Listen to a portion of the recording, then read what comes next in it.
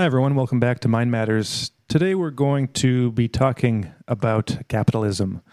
Specifically, we're going to reference the book we started discussing last week. What was that book called, Corey?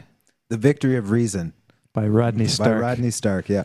Right. So in the book, he talks about the kind of rise of capitalism, and it's one of the points that one of the things that he says was kind of made possible by Christianity, and one of the kind of things that we should look at. One of the positive developments we should look at when we think in terms of our, Christian history in Western civilization. So we're going to look at some of the things that he said about all that, and maybe get into some more just kind of general ideas about capitalism and the kind of critique of capitalism, because it's really I've found recently, especially being more aware and following more the kind of culture wars and the battle between the left and the right and the polarization that capitalism gets raised a lot, and it always has been within the academic community, at least is a point of contention. On the one hand, you have the people saying that all the greatest things in modern civilization come about from capitalism, and then you get the critique that says that, well, actually no, capitalism doesn't do anything good, and it's actually responsible for everything bad in the world. So there's kind of a corollary, like an analogy to be made, or a connection to what we discussed last week, which was the kind of the view of Christianity, and how many people will see Christianity as being a totally bad thing historically and in the present, whereas a guy like Rodney Stark comes along and says, well, hey, wait a minute, let's look at the actual history, and when you do that, you see that there are actually some positive developments that have come because of the rise of Christianity. So yeah, that's what we're going to be talking about today. Maybe I'll turn it over to you, Corey, and just ask, what exactly does Stark talk about in his book? So, how does he see the rise of capitalism in Europe, and how does he kind of relate it to Christianity? Well, the main thing that he points out, just to start off, he says that capitalism as a term really came about as a derogatory way of viewing the Western economic system. Yeah. So, to define it, it's kind of like defining the word jerk, a bunch of jerks, bunch of capitalists. But capital originally came about, and the word itself came about in the 14th century to describe using money to make money. And it was, an entirely very rational pursuit, a way of using funds for something besides consumption, which was radically different from, Greco-Roman times when, if you had extra money, then you were going to use it to consume and to, throw lavish parties. And because you have to show off your social status, because social status was extremely important. Whereas in Christianity, as we discussed last week, as St. Paul said, there is no Greek nor Jew, no rich nor slave in Christ. So in that sense, social status wasn't nearly as important, and rather what mattered was works. And so with the collapse of Rome, so many historians look at the collapse of Rome and think that the Dark Ages must have followed because Rome was so great, Imperial Rome, fantastic. But as Rodney Stark points out, he has kind of he takes a people's history perspective on it, and he says, well, actually, Rome was this giant bloated beast that just sucked the wealth and labor and slaves from the borderlands and wasted tons and tons of human energy just for maintaining this giant bureaucratic empire. And when it collapsed, in the pursuing centuries, when people were rebuilding, they actually had a great amount of freedom to tinker and to find ways to improve their lives without having to worry about their wealth being appropriated by the Roman elite. And so just that in and of itself it was just a huge breath of fresh air for people who were rebuilding and just tinkering with new ways of growing their crops and, working with the horses. And he points out that one of the biggest improvements early on was the use of water mills and windmills in order to create just basic necessities. Like they used that technology to make paper and numerous other things to provide basic energy and just for manufacturing in and of itself. So that kind of ingenuity and that practice of of using innovations in order to make life better was a basic precursor to the rise of capitalism, because you couldn't have capital, excess funds, without just being able to work efficiently and make enough money in order to produce enough in order to have excess funds. But then once they had those excess funds, what they did, what took place in the early monasteries, as we discussed last week, was that the monks started using that money to prepare greater estates and to prepare for the future of their estates, and reinvesting it in local technologies and in different ways of manufacturing and growing enough crops in order to feed not just themselves but also the surrounding population. And so I got a couple good quotes in here. As Stark writes, the monks did more than invest in land or lend from their bursting treasuries. They began to leave their fields, vines, and barns and retire into liturgical work, conducting endless paid masses for souls in purgatory and for living benefactors who wished to improve their fates in the next world. Monks now enjoyed leisure and luxury.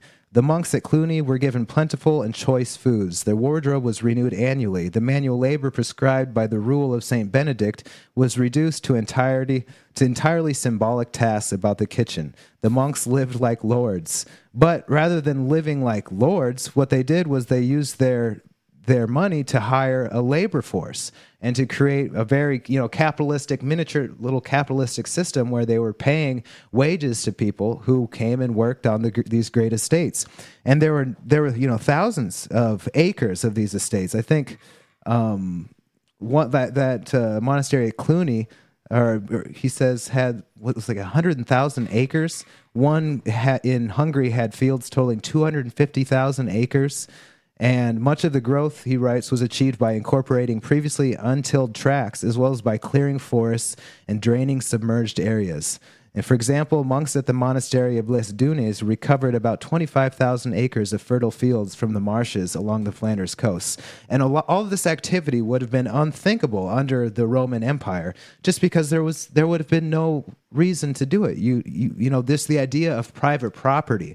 This was a very Christian idea that early theologians were hammering out, was that private property is necessary, even though some of the monks were inclined more towards wanting communal property because they took vows of poverty. But the idea was that you should be free to not be interfered with. The government should not interfere with and take your property. Like the Roman Empire, on the other hand, there's no freedom and there's no private property there. If somebody, if the Roman Empire wants your stuff, they're going to come and they're going to take it. So that was an important precursor for the rise of capitalism, was this notion of private property and of treating it with a sense of frugality and this, what you would say, a capitalist ethic towards creating greater returns and improving the whatever you have been given in this life. Mm-hmm. Well, maybe to take it off from there, we'll come back to some of the points in the book, but I just want to comment on a few things kind of related. So in the critique of capitalism, like you pointed out, it was originally like a derogatory term. It was like critics of the economic system that first started using the word capitalist in a ways like they identified something bad and called it capitalism. And so I think, but it hasn't totally remained that way, like in the 150 years since that idea first started. Now you've got a whole bunch of different views of capitalism, so maybe we can kind of define what we mean by it. You already gave a good definition. Just really simple, like using money to make more money. But there are several ideas that are kind of underlying that, I think. For example, there's this one book I read recently by Nima Sanandaji, who is a Swedish-Iranian economist and kind of like policy guy. And it's this book, Birthplace of Capitalism, the Middle East. He basically argues that a lot of the ideas associated with capitalism, specifically like free market, and by free market, mostly from like an Austrian perspective, I might get into those distinctions, but a lot of those ideas weren't developed primarily or firstly in Europe, in the times that we kind of think of it, in the past several hundred years. That the basic principles that a lot of like economists identify with capitalism cropped up first in the ancient Near East, like in Mesopotamia, in what is now like Iraq and Syria, and in ancient China, and in various of these areas that you found what were essentially capitalistic ideas. You had some of the first like proto corporations in India, and you had free market principles among the Native Americans, and Confucius and Mencius like talking about basic free market ideas like low taxation and private property, and the idea that exchanges should be free. And then you had contract law, and even in the first. The first writing was to basically keep track of economic records in Mesopotamia. And in the first laws, there were, some of the most important things were private property. And all the laws were about, theft and what to do in certain situations, like what to do if one person has property that someone else says was theirs and how to prove it and what to do in all these different cases. So some of the basic ideas or principles that get associated with capitalism.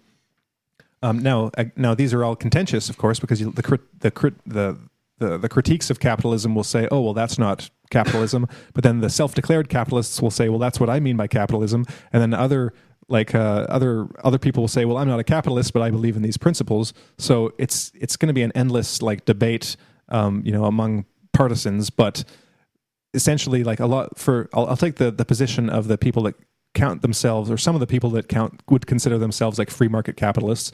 Like the ideas are private property and like minimal government intervention, minimal state intervention in the operations of the economy, and basically like the free exchange of goods. So you are free to do with your money what you want to do with it. You are free to pay someone else for what you want to pay for it, and they're free to sell it to you for what you're willing to what they can get for it, essentially. And that's pretty much, there's more, of course, but that's pretty much the basics of it. So the free market would be essentially just letting people do what they will do on their own, with certain laws in place, right? So to protect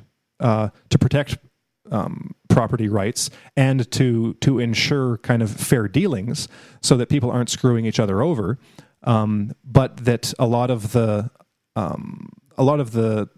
details get hammered out by the individuals themselves, as opposed to, say, the state or the empire dictating like everything in economic policy. So like high taxation, which of course the free marketeers would disagree with, and which a lot of these ancient cultures disagreed with. They said, well, it fluctuated, so back and forth between like state control and more free markets, but that the state should kind of be limited to just letting those things play out and shouldn't get too involved in the economy.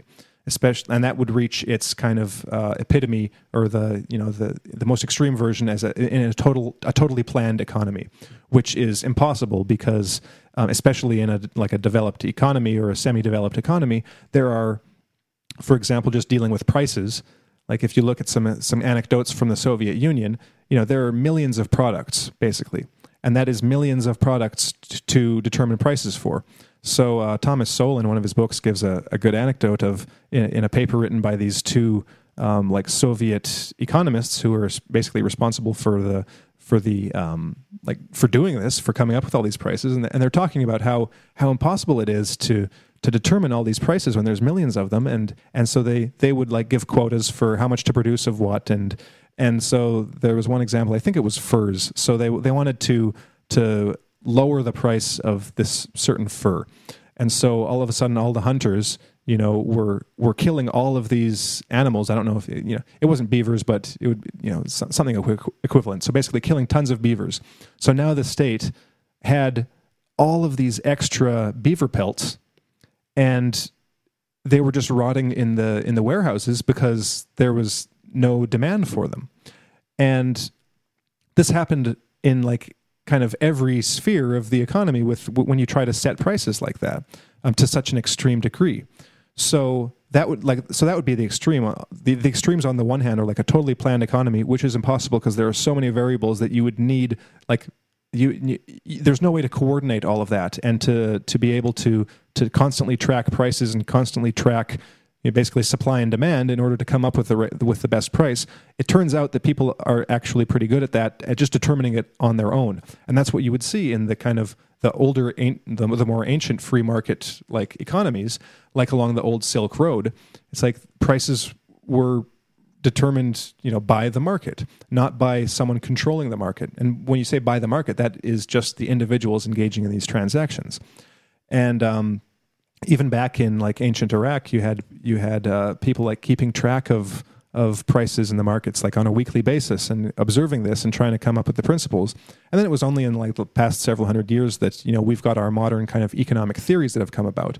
And so what we eventually have nowadays, we have various capitalisms because people like coming up with words and coming up with these speculative abstract systems to try to describe things and make sense of them, and therefore try to hopefully be able to produce a methodology like an economic practice that will conform with the theory in order to get good things. Doesn't always work that way, of course. So we now have multiple capitalisms. So, and there are various schools too. So like you've got free market capitalists, so along the Milton Friedman type guys, and then you've got the more Austrian school who are different, who disagree on several points, who are more just kind of basic free market in the sense of libertarian, like let people just do what they do. But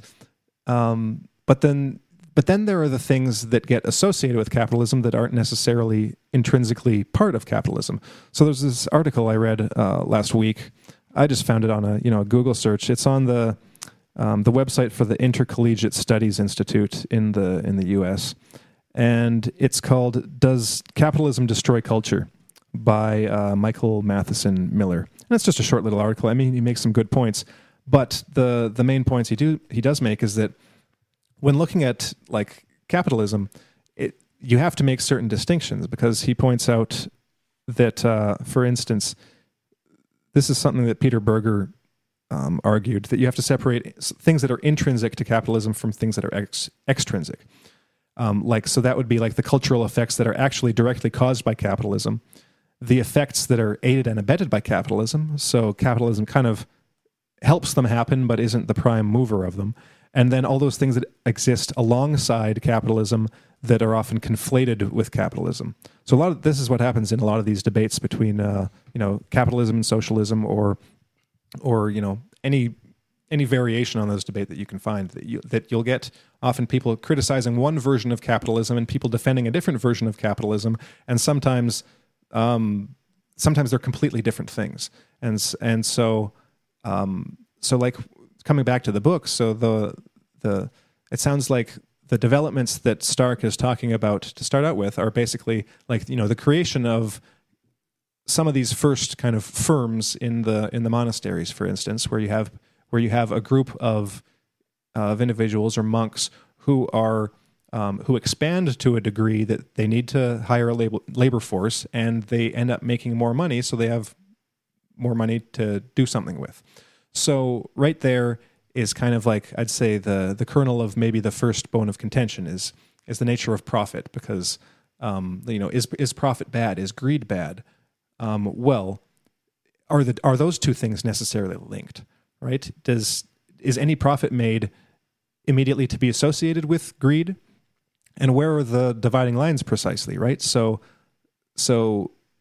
I'd say that at least in our like modern day economies everywhere, everyone tries to make at least some profit. Is that because they are all greedy? Well, no, because some people want to make. Some people aren't making enough to make a profit to begin with, right? They want to make more money in order to be able to live at a certain level. But then let's say that you have that level. If you can find such an ideal level, even in any individual case, like where exactly does that cut off? But say you can find it. Okay, here's the level at which you have just enough that you need in order to get by.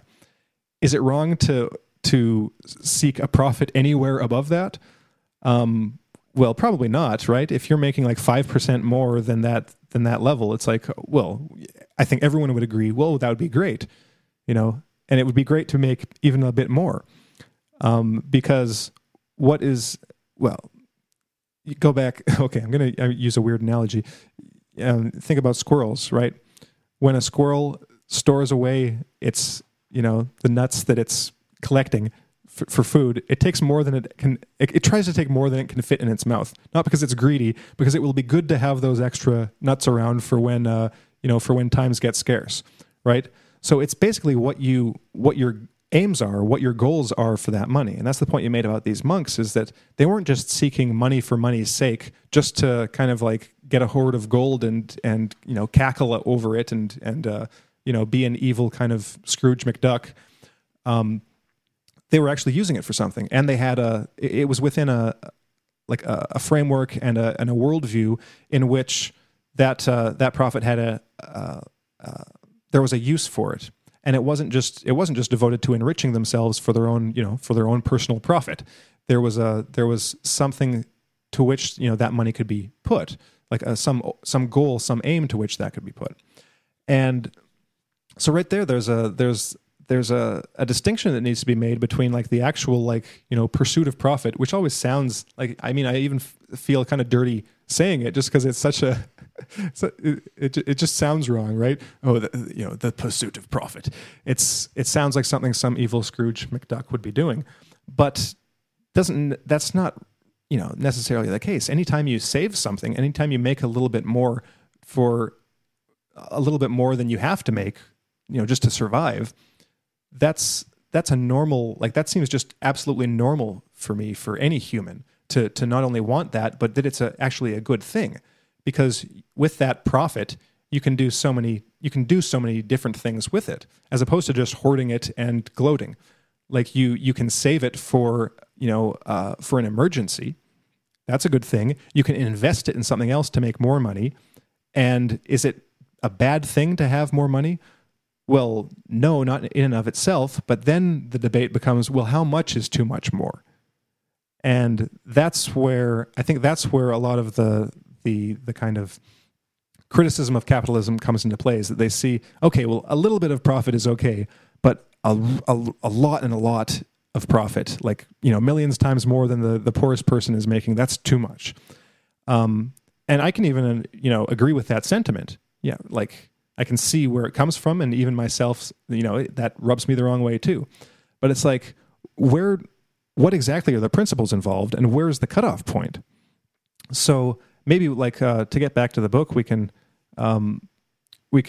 talk a bit about, well, maybe either if there's anything relevant in the book, to what I just said, go with that, or if not, just bring up another point in this history, because I want to know more about how these things developed and where they went.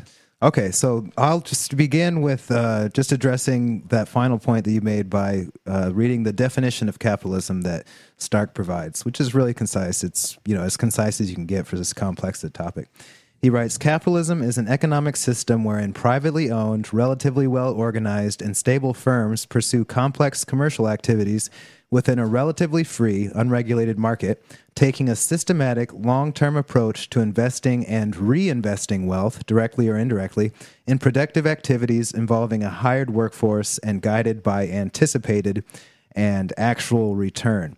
So the reason I think about that is because it makes me wonder, when we talk about these exorbitant amounts, this exorbitant display of inequality that you see, between people in the West and, people in the other parts of the world.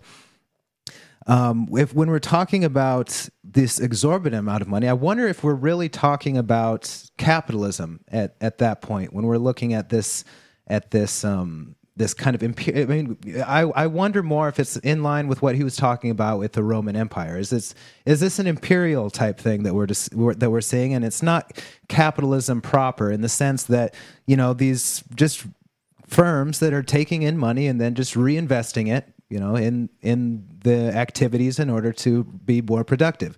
Because as you're saying here, if you're a squirrel and you are so bloated on squirrels that you're dying, you're not reinvesting on nuts. I mean that you're dying, and squirrels too, maybe in some of these firms. Is that capitalism? I would argue that in many ways it's not. No, what we're really saying when we're critiquing it is we're critiquing this more imperial type, just exorbitant consumption. I'm just so rich and I love it. That's, to me, that's not really free market capitalism, and I'm sure that's debatable. But yeah, that's what I thought of when you were discussing that huge wealth gap. What about?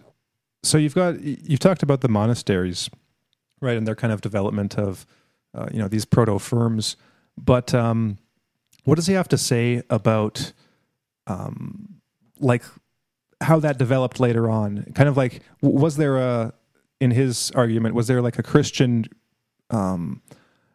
aspect to the rise of capitalism as we think of it nowadays? So just the total economic system that Europe has developed over the last few hundred years. Like, what does he have to say about that? Well, there's a lot of it is based on his idea that it's these Christian ideals that were originated in these monasteries where they basically forged capitalism, and then you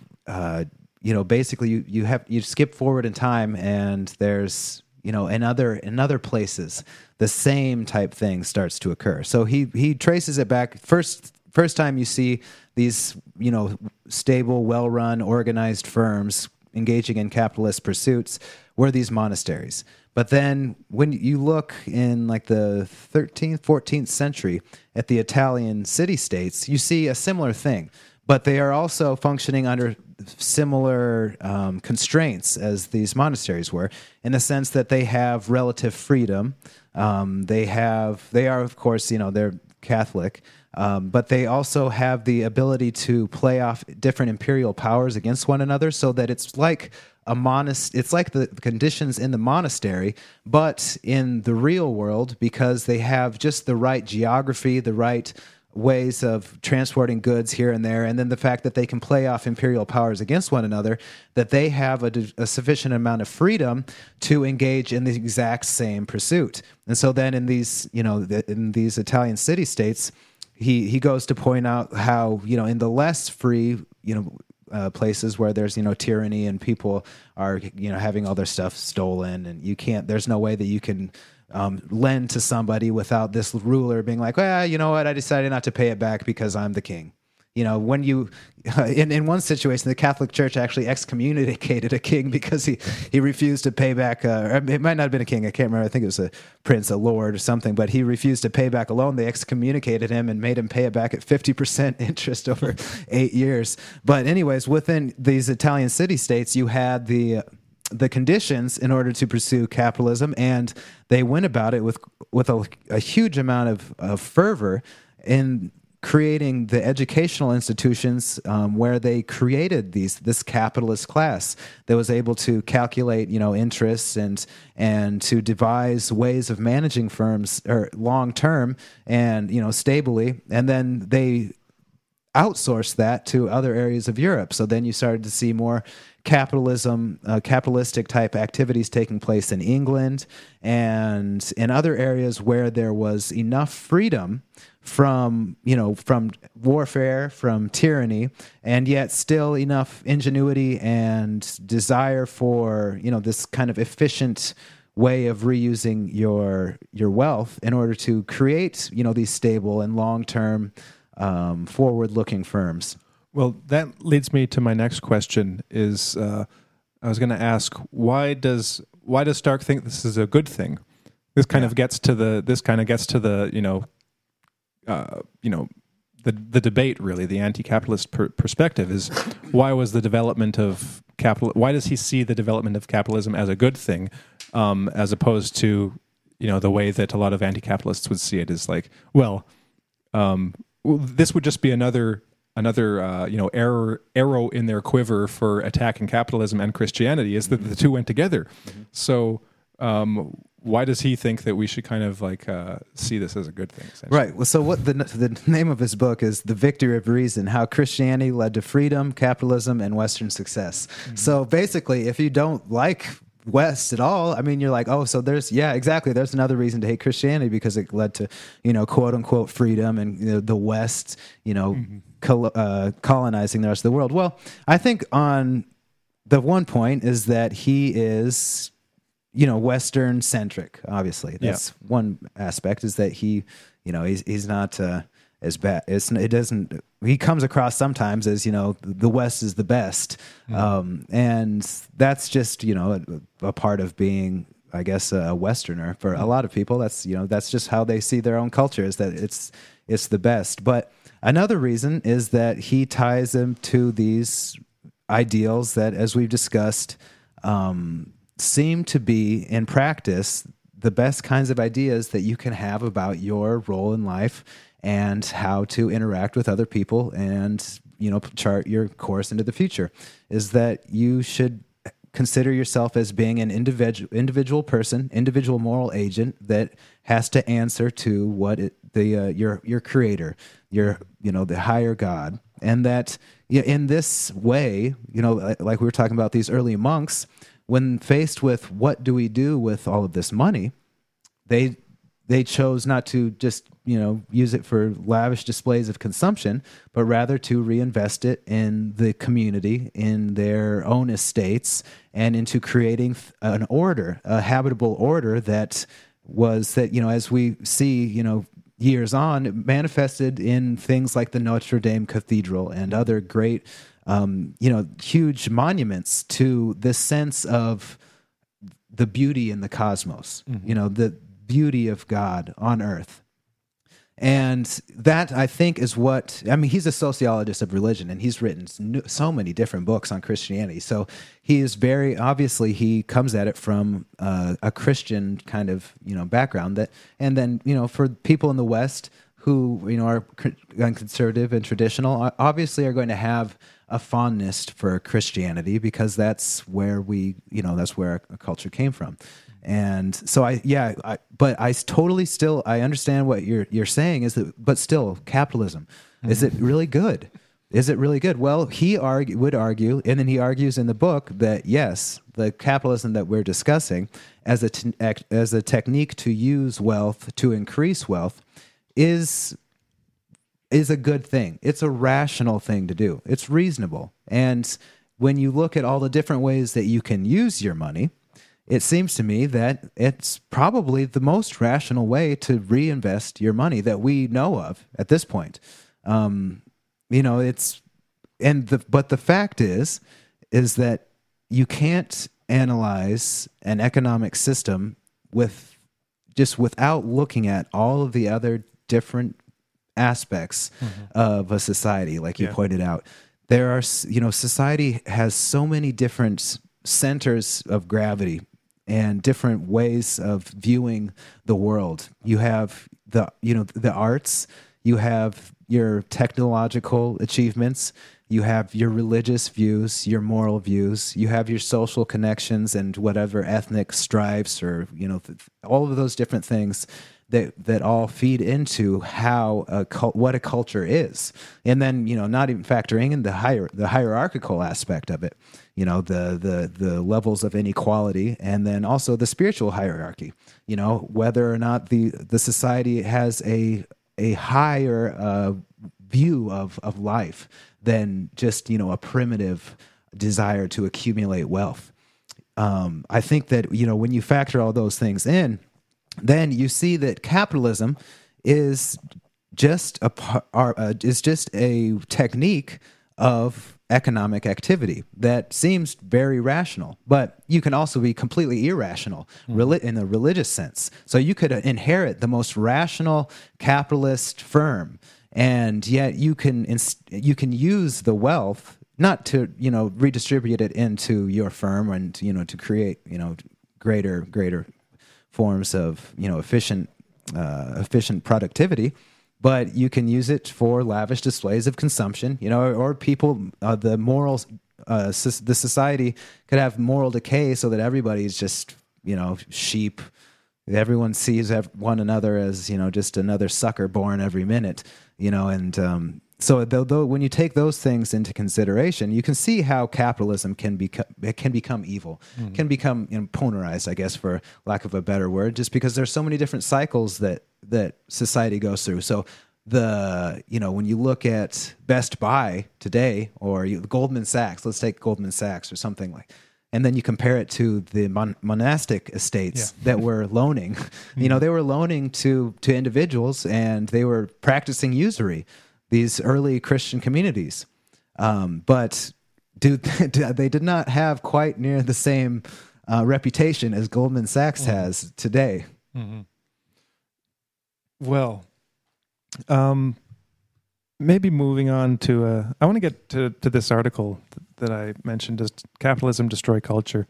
The main point that he makes, which is one that I've thought of before, is this idea of like what he calls the solipsistic individualism and consumerism. So this goes back to the last point you made, Corey, about the way in which, or the way to see capitalism as kind of like a tool, and that of course it can be used just like any tool for different types of purposes. And when you look at capitalism and the critique of capitalism, the two things to separate are just the economic principles involved in a system, in a society, but also the cultural kind of baggage that gets associated with it. So in the example of like Western capitalism seen as this kind of individualistic, consumeristic society, that is the case, but those phenomena are distinct. They just happen to be combined. Like capitalism by itself does not need to necessarily and inexorably lead to a consumerist society. Like you said, like the monks practicing this early form of capitalism weren't consumerist, total individualists. I mean, if anything, they were collectivists, but they had this collectivists in the sense of living in a monastery and sharing resources amongst each other, and but taking vows of poverty too. But there is a type of individualism involved, like that you mentioned, that Stark mentions, this idea of seeing yourself as an individual, seeing everyone as an individual with their own responsibilities, and with what we'd call today with the rights that come with those responsibilities too. They would see it as like the divinity within each individual, the value within each individual. But then there's a different type of individualism. I think I talked about this a couple of weeks ago, or maybe a few weeks ago. The different types of individualism. Like there is this kind of like toxic individualism, which is really just selfishness, self-centeredness, like seeing yourself as more important and others as not even having any value or very little value. And then the idea, so that I'd say that's like pathological individualism compared to just individualism in the sense that I just mentioned. Like everyone has a spark of the divine, everyone is responsible for their own actions, and everyone has like a responsibility kind of like within themselves to develop themselves, to live up to their potential, to be responsible in the world for yourself and for others and for the world in general.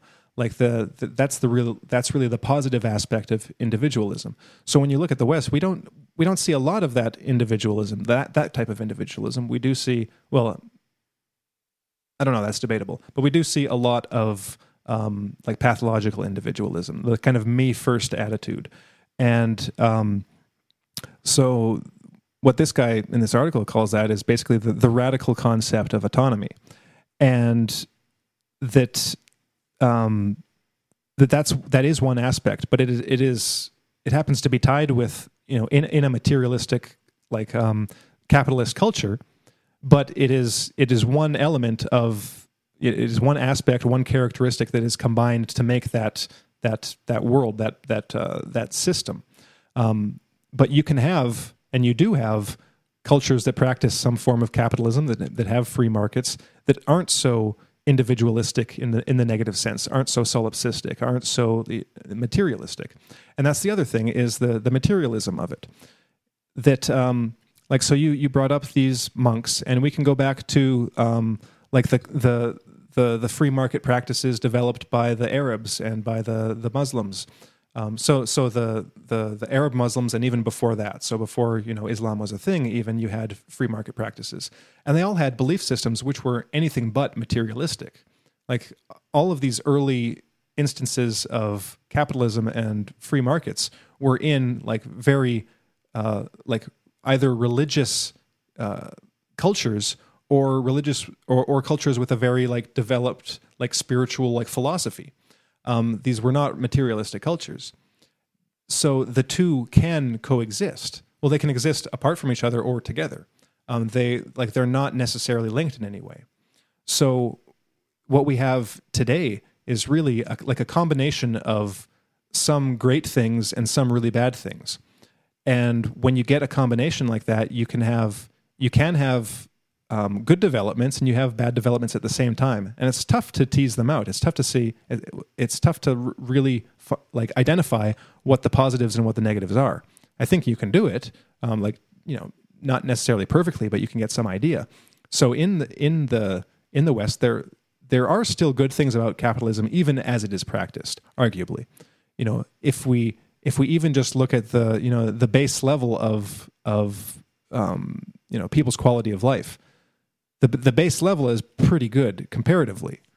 There are still things that you can identify as bad and not ideal in any sense, but really comparing like the people in the lowest 10% of even like the United States, which is seen as the kind of global center of capitalism, which is arguable too. But even those lower 10% are living a lot better than people were living even 200 years ago. And just like you can't kind of write off the good things about the past, that like the positive developments that came out of Christianity, you can't really write off the things that are actually, arguably good things that have come out of capitalism, no matter how much you hate capitalism. Like you're still benefiting in some way, even if you might be resentful for it. That's still there. But you've also got some negatives. So negatives about the overall culture, not necessarily just about capitalism. So in the development of like the worldview of the West over the past few hundred years, there's the argument that like the Enlightenment was a great thing. And again, arguably good things came out of the Enlightenment, but there were also some bad things that came out of it. One of the things that came out of the Enlightenment and all the philosophies that developed was this first of all, this split between the Cartesian split between mind and matter, which gave like, by seeing reality as two separate, distinct substances, and matter as this mechanistic thing going on, and then mind as this kind of divinely gifted ability, the soul. After that division, once science developed and religion was criticized enough, with no reason to believe in God, all you were left with was the mechanistic universe. And without the mind being an essential part of that universe, you were just left with the mechanism. And that led to the development of all these different philosophies over the past several hundred years that don't have any divinity in them. That they are these mechanistic philosophies. So what we have nowadays is a materialistic philosophy, a materialistic worldview that this has nothing essential to do with capitalism. This can be strictly divorced from capitalism. It may have grown up in a capitalist environment, but the ideas themselves aren't in any way essentially tied to an economic theory even. Some economic theories have adopted these philosophies, but that's, again, just how these things have combined. So you have this worldview, whether you're aware of it or not, the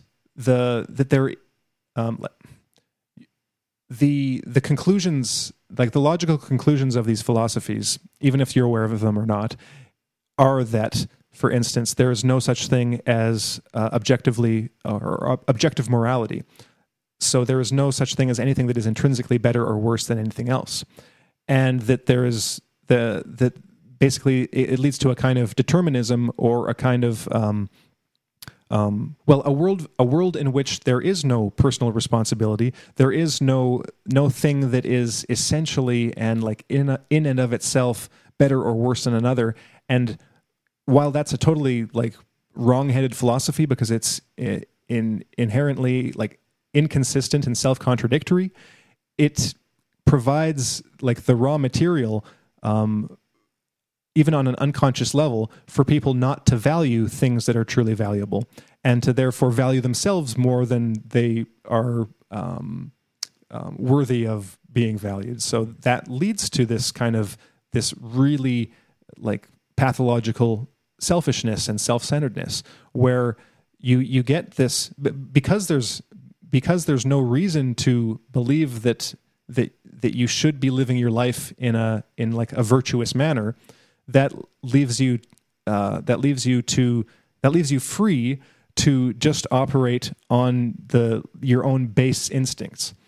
And when you cut off that kind of controlling, like frontal lobe kind of inhibition on your worst impulses, then that leaves those worst impulses just to play themselves out like mechanistically, automatically. And that's, I think, what we see in I think that probably gets to the heart of the like why capitalism is bad more than anything else, because it's not actually capitalism. It is really the philosophy or the religion that you're living by, whether you're aware of it or not. This comes back to the Sam Harris Jordan Peterson debate that we talked about months ago, where the point Peterson makes repeatedly, and which I think is absolutely correct, is that no matter what you think you believe, no matter what you say you believe, like your actions are kind of predicated on an unconscious belief system, which he calls a hierarchy of values. Right? You no matter what you do, no matter what you perceive, say, or do, it is the acting upon a system, a hierarchy of values of some sort.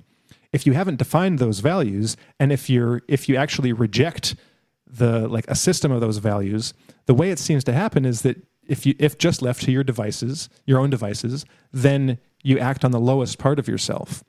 If you don't define your hierarchy of values, or if you don't have it defined for you, that would be kind of like the ideal situation would be that you have the raw material available around you from which you can form your own hierarchy of values, like using your own reason, using your own conscience. But barring that, the next best thing would be to have a society that basically has a system of morals in place that if you follow it, even without thinking, you'd at least be better off than not having such a system. But we don't even have that so much. It is there, but it's not quite in the form. It's not even quite in the form where that would be a good thing, because you have this system where all these people are don't really have that star, to guide them. They do have a system that reinforces the worst things about themselves. That does reinforce the consumeristic and self-centered aspects of your own personality. So in such a situation where you have society which provides the raw material for those beliefs, and you have the lack of an internal structure guiding your own morality, your own behavior, that it puts you in the worst of both worlds, where you can't make the right choice because you're not even aware that there is a right choice to make, and oftentimes you deny that there is a right choice to make, that there is a better choice to make. Now combine that with capitalism, and you get the worst aspects of capitalism, so-called, which again I don't really think are even like capitalistic. Like they're facilitated by capitalism, and capitalism facilitates them. Like they can work they can do an evil tango together, but that tango, each of those dancers can be separated, and capitalism on its own, within a philosophy and a worldview and a religion, like within a hierarchy of values that is more healthy, it doesn't need to go in the same direction. Essentially, you can have monks making a lot of money that are still doing something for their community, and Anything to say about that? No, I agree wholeheartedly with what you've just said. That was the only thing I can think of is when I'm thinking about this capitalistic ethic, and this drive to acquire wealth. I think the conditions that we are in now, in the West, aren't that much different than privileged Roman senators or, the elite of any other system in history, where life is good, other people are doing the work for you, even if you are, working, but life is still good. And well, what else are you going to do? Let's be hedonistic, consume, and enjoy your life. So as you pointed out, it's not capitalism. It's more of just a confluence of many other things that capitalism fed into, but there's also more to do with the lack of an aim, an aim to live, an aim to live by. And if Stark is correct, then the capitalism originated in the bosom of Christianity, and so you'd imagine that in those conditions, that's where it functioned best. And when you look back on it, especially where with the Christian monasteries and with kind of a Protestant ethic, and with people who are explicitly aware of their value hierarchy because it was given to them, then all of these activities make sense and they're kind of balanced out. Your rights and responsibilities are balanced out. As Jordan Peterson points out, we have all these discussions about rights, but we never really talk about responsibilities. Well, in Christianity, they went hand in hand. Our rights and our political rights and our rights, how we should treat one another, how we should be treated. These were all very, big ideas in the forefront of Christian thinking and Christian morality. But then we also had a responsibility in order not to sin. Sinning, that was the capital crime. Don't do all of these things. Behave correctly.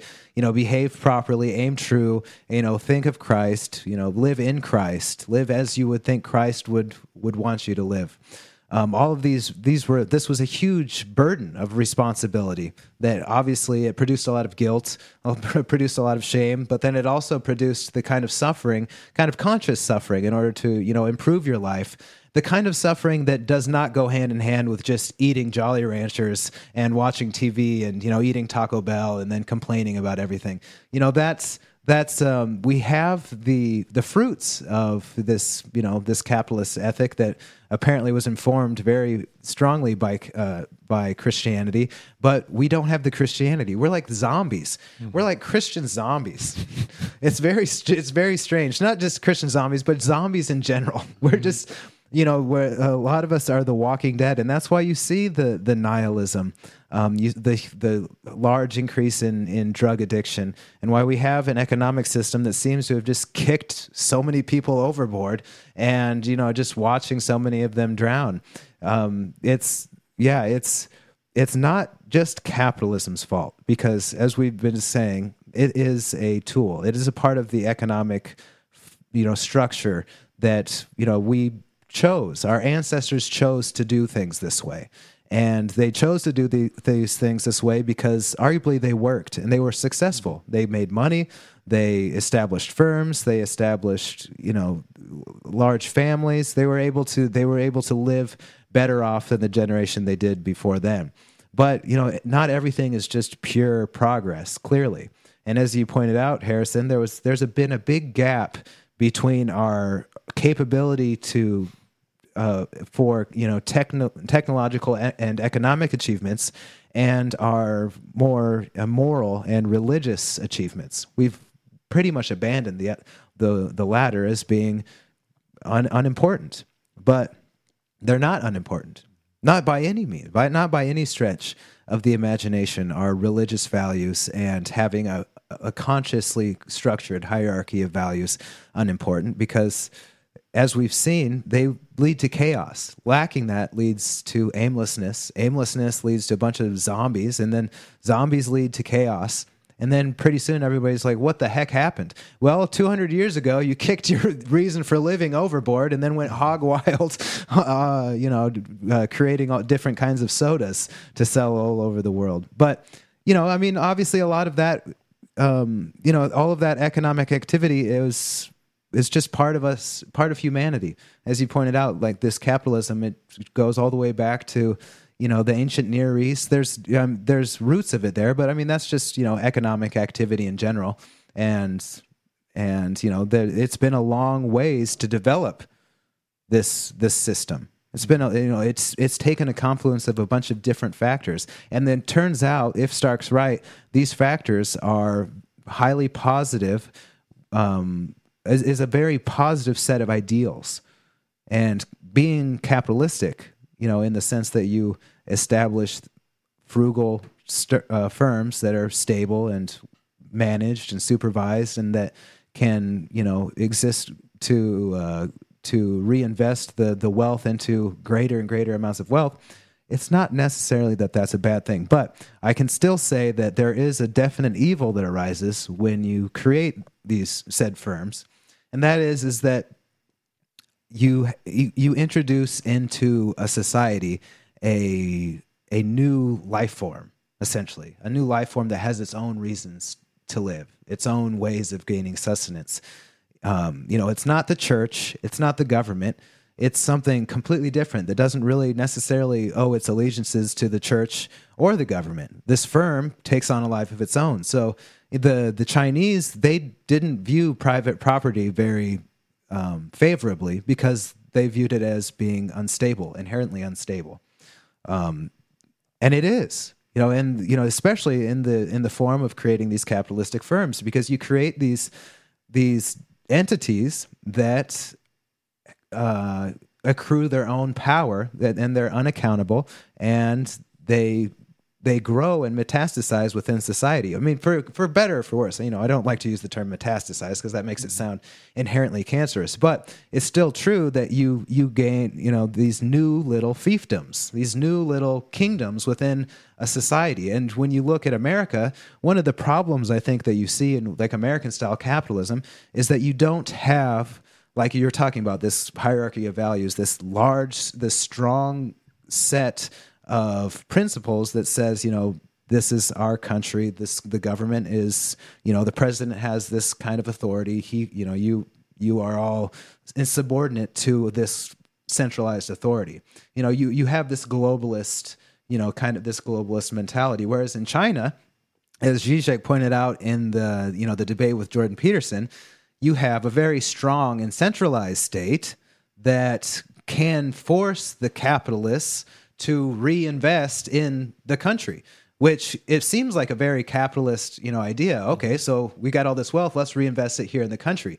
Well, all of these different firms without a centrally, unifying kind of a command structure, why reinvest it in the country? Just reinvest it in my firm, but I'll reinvest it in my firm in this other country or that other country or whatever. You don't have this centralized authority to really make those to make some discussions. And then obviously if you did, then you'd have questions like, well, is that really the free market? But then you run into the questions of how free should the market be? Because so maybe, like as they've pointed out, with this globalization, and Western companies and just corporations in general going, around the world to find, cheap labor or whatever, it's benefited other people. So it could just be the case that, a rising tide raises all boats, but, that the tide was so low in other places that our boats are going to have to sink quite a bit before everybody's boat, gets back up to the same level. However, there is such a lack of debate, a lack of discussion about it that it's, you've got this just kind of haphazard set of free market economies or free market firms that are just reinvesting in their own firm and for whatever just doing whatever will maximize their own profit, which that's part of the core critique of capitalism, is that these firms don't really have their own allegiance. They have their own imperatives that are that may or may not coincide with the imperatives of the town in which they operate. But also part of the the free market is that over time, they still have to pay the price if they, Right. I mean, if you are going to piss off all your consumers, you have to pay the price. Sooner or later, if you pollute their towns or you pollute this and that, there's still some natural consequences to that Right. kind of behavior. Yeah, that's the point I was going to make. This idea of the firms as these new fiefdoms, the kings of their own castles, reminds me of like a book I've been listening to by Murray Rothbard, who is a Austrian economist on the progressive era. So he actually looked at all of these dynamics in like the late 1800s in the United States. And the example he gave was that, he kind of, I think he might agree that a lot of these firms, like whether it was in the railways or the oil companies, or he gives like 5 different like types of corporations that were existing at the time. Whatever they were, it's like a lot of them were, and he makes this point clear, they were in it for themselves, right? They wanted to make as much profit as possible. They wanted to be the only guy in town. They wanted to get rid of their competition. But the point that he makes is that never worked. That there were always consequences for like bad decision making and even like immoral decision making. It's like these guys all had it coming, and it came eventually. But if it didn't come eventually, the reason that these firms were able to survive was because they got in bed with the government, who basically like subsidized them and maybe made them like a state monopoly. They gave them the power to stay in power in their own fiefdoms and basically survive. Whereas they were either in the process of being like defeated in the competitive free market because of their own mistakes, because of their own like poor decision making and poor planning and poor management. And the companies that he basically argues that until the 1890s and early 1900s, that America was like very much more a free market economy than it became, and that with the progressive era, that was when a lot of the more kind of state interventionist like policies started being implemented with the creation of like state monopolies and subsidized firms and things like this. But before that, like even Standard Oil, he points out that first of all, there's no evidence that Standard Oil ever engaged in predatory pricing, for instance. The way that Standard Oil got so big was by buying up all the competition. But even that proved to be a downside, because when people saw that Standard was buying up all of these new like oil firms, they just essentially created fake firms, like fake operations with fake factories and fake things, and started selling them to Standard. Standard would buy them and then realize that they'd bought like nothing. Essentially, they just wasted however many hundreds of thousands of dollars buying this company that didn't actually exist. And new companies were like popping up as competition to Standard Oil. And Standard, like I think the highest like market share it had at any one point was like maybe 95% or something. And that was steadily going down before the antitrust suit against Standard. But he shows examples of this in all of these different areas where it was the consequences of the market that basically punished these companies for being such jerks, essentially, such capitalist jerks. And that's the kind of myth is that there's a few like interconnected myths about like economics in general, but this period of history in particular, about why certain policies got put into place, what's like economic practices work or don't, like the ills or goods of competition, where essentially like what a lot of capitalist critics I think don't get is just how when you look at least this type of free market capitalism, how pro consumer it is. That is like pro you as a buyer, even not even as the owner of a corporation. Is that one of the reasons that all of these corporations were looking for like state intervention, it was because they wanted to charge more and they couldn't, because there were other companies that were giving a good deal to the consumer base. People were like, "Oh, look, I can get this. I can pay for this like train ride, or I can buy this product for less money, and that's a good thing." And all these other all these competitive, evil corporations were happy to do that. And then the big corporations were like, "Well, no, we can't have that. That means we make less money." That's where the greed enters. Like the greed enters when you want to stop competition and eat up the market share for yourself and eliminate that competition. And then, but the only way to achieve that, at least looking at this history and through this type of analysis, like Rothbard argues, the only way for that to actually happen is for the government to intervene, for the government and the big corporations to actually get into bed together to make that happen. Because left to their own devices, it doesn't work. Because new corporations do show up that are able to undercut the big firms, and because one of the reasons that takes place is because the big firms, the big established companies and corporations, they have all of this old infrastructure. This is just one reason. They're using old technology, and they don't want to update. They don't want to innovate. They can't innovate, and they don't want to innovate because they want to keep their profits where they are. And to invest more money in themselves would be to lose out on those profits. So you get a new company that has the latest technology that comes in and says, "Oh, well, I can do this better than this giant corporation can do, and I can charge a lower price." And that company then grows, and the big company gets resentful, and it's like, "Well, I don't like this. I don't like them taking a bit of my pie." It's actually the free market. These other corporations that are actually acting as a dampener on the greed, the nasty bit of capitalism. These big capitalists. So why would you want to eliminate capitalism, which is this competition that goes against this greed aspect, arguably because of the greed of this other corporation, but that's another issue. That seems to be the strange direction that anti-capitalists go in. Is that okay? Well, we should take away the freedom for that other firm to come in. Well, this is what it essentially amounts to. We should take away the freedom for that other firm to come in and do a better job than the big firm. That's essentially what it amounts to.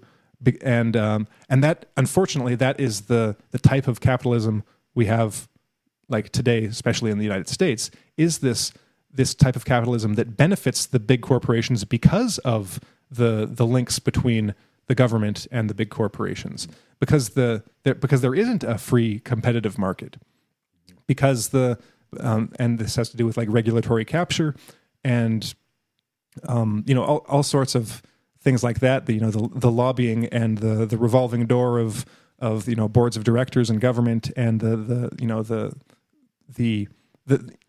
backroom deals that they make with each other in order to give themselves an unfair advantage. Really, that's the thing. It's an unfair advantage. A fair advantage would be not to have special privileges and to just let them duke it out on the market, essentially. So I would argue that it's even the free market system, the free exchange, and the free competition is actually probably the most moral system that you could put in place, because people are free to be evil, people are free to be good, people are free to either punish the bad guys or that they perceive as bad, or to do as much good as possible as they can. When you remove that freedom, then you're basically dictating a moral outlook, and that is the worst form of totalitarianism, I think. When you tell a person what the good and the bad thing to do is, and then strictly enforce it, and don't give them any freedom to actually make the choice on their own. To actually give people the freedom to make their own choices is, I think, what comes out of this. Coming back to this book, this Christian idea of you are your own individual, you have your own responsibilities. It is your job to figure out what is right and wrong, not necessarily to come up with your own ideas about what are right or what are right or wrong, but to discover them, because there are things there are objective goods and objective evils. It's difficult to figure them out, but it really does come down to the individual to understand for themselves and to discover for themselves what those are. Mm-hmm. So there, I just gave a religious defense of capitalism. I don't know how good it was, but I'm sold. Well, it reminds me of what Alfred White Northhead said about coercive. What did I say? Alfred North Whitehead. Yeah. Sorry. About coercive versus persuasive influence. Especially from the perspective of God. That either you're forcing people to make this decision because that's just this is the authoritarian approach, or it's the coercive, like, yeah, well, you should try this. Or the persuasive. And you're like, well, why don't you give this shot? Give this a shot. What entices you? What do you want to do? What is within you that you want to bring out? And that's when you're talking about the free market. That's persuasive at the utmost. And it's you look around, you see what is your calling, that's from the Protestant ethic. What is your calling in the world? What is God calling you to do in the world? And that becomes your profession. That's like all of these religious undertones to careers and callings and living your potential on the planet.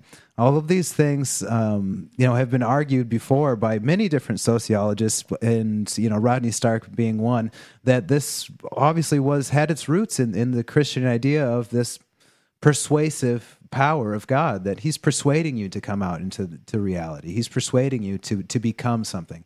And economic activity is just one aspect. That was just one aspect of many, but that had its roots in Christian theology. All right. Well, with that said, I think we've talked enough for today. So, thanks for tuning in, and we'll see you next week. Bye, everybody.